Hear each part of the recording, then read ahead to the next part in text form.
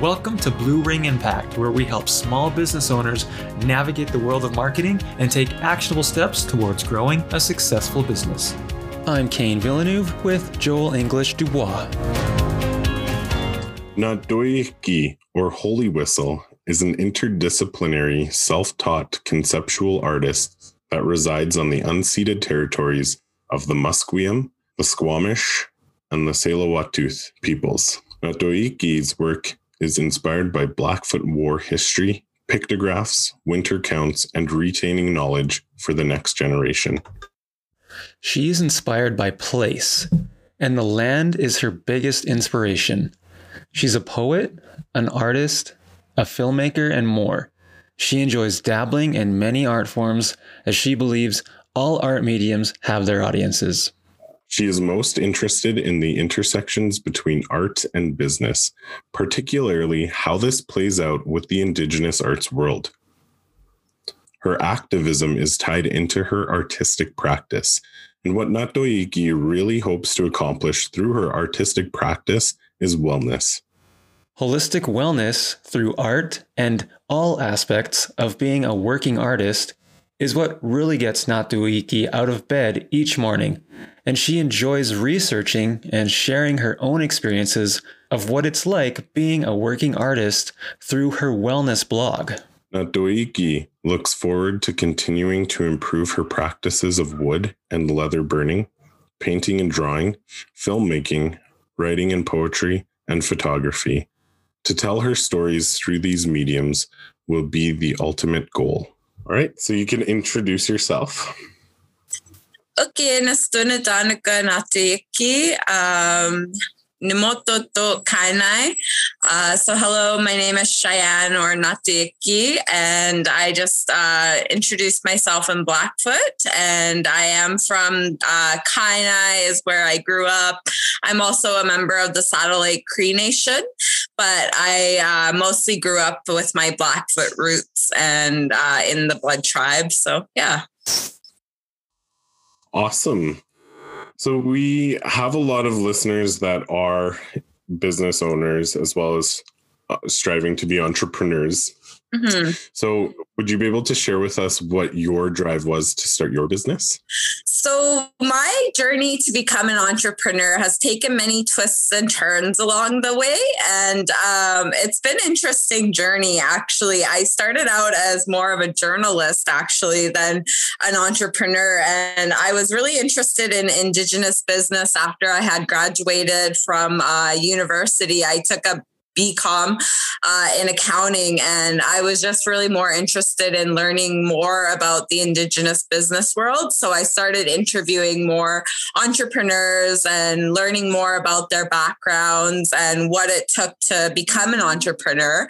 And I just really got encouraged to start my own business through, I started selling bath bombs first. I just threw it out there as a little self-care kind of business, and it grew from there. And now I'm into art, I'm into apparel, I'm into lots of different things.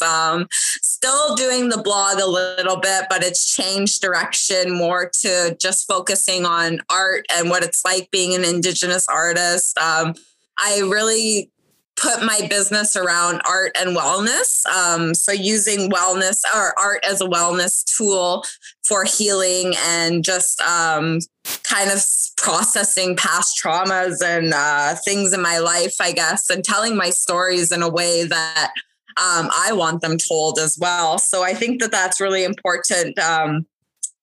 Piece of my journey is how I've just been encouraged by other entrepreneurs to start building up and putting myself more out there. Like I said, the first little thing I did was the self-care business with the bath bombs. And that actually went to my tribe, and a lot of people that were on the Suboxone program got a lot of these gifts from Dr. Esther Tailfeathers. She was one of my biggest encouragers to start my business and kind of gave me the idea to use traditional medicines within my products. And that was a way to bring wellness and healing to these people that were going through their programs and just trying to get off of their addictions, which I thought that was really important work because it was helping to heal the nation as well, just with my little gift of bath bombs and just something small like that really caught on. And it's still one of my best sellers today is my bath bombs. So yeah. That's so awesome. You never know when you sort of have that connection. Did you have previous connection to Dr. Esther Tailfeathers prior to starting your business, or did it just sort of happen naturally? Yeah, I had some connection with her. Her and my mom worked together, and they've always been in healthcare together.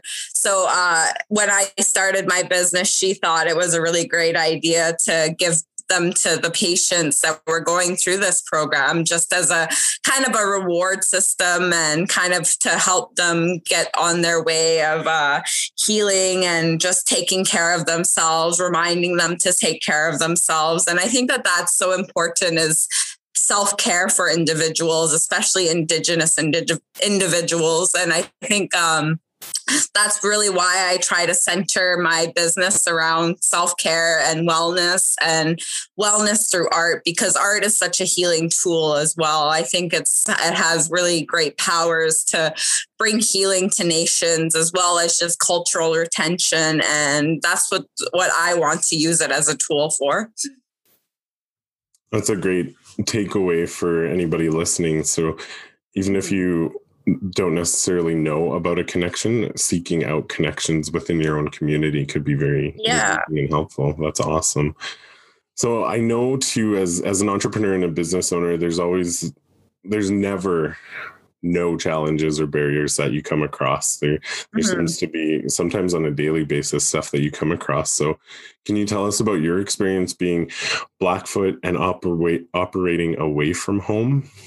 Yeah. So operating away from home, sometimes it's difficult to be an artist and be away from your home community because the opportunities that come your way aren't necessarily right for you, or they're wanting someone from the home territory. So it's been a little bit challenging even just to have people think my business is viable.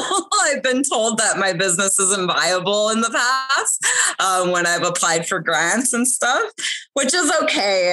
They just don't see it the way I do, and the tool that I'm trying to use it as for cultural retention and just for healing. So that's okay. And what they're looking for is these big profitable business, where my business is very scalable. It's very niche marketing. I target a niche. So that's kind of something that has helped me overcome a little bit more of these challenges, is focusing on a niche market and really trying to nurture my customer base and really focusing on that aspect of my business is customer service. So that's really important when you're starting out, is to really bring those customers back, get them to come back, give them a reason to come back as well. So I'm constantly putting out new things within my business,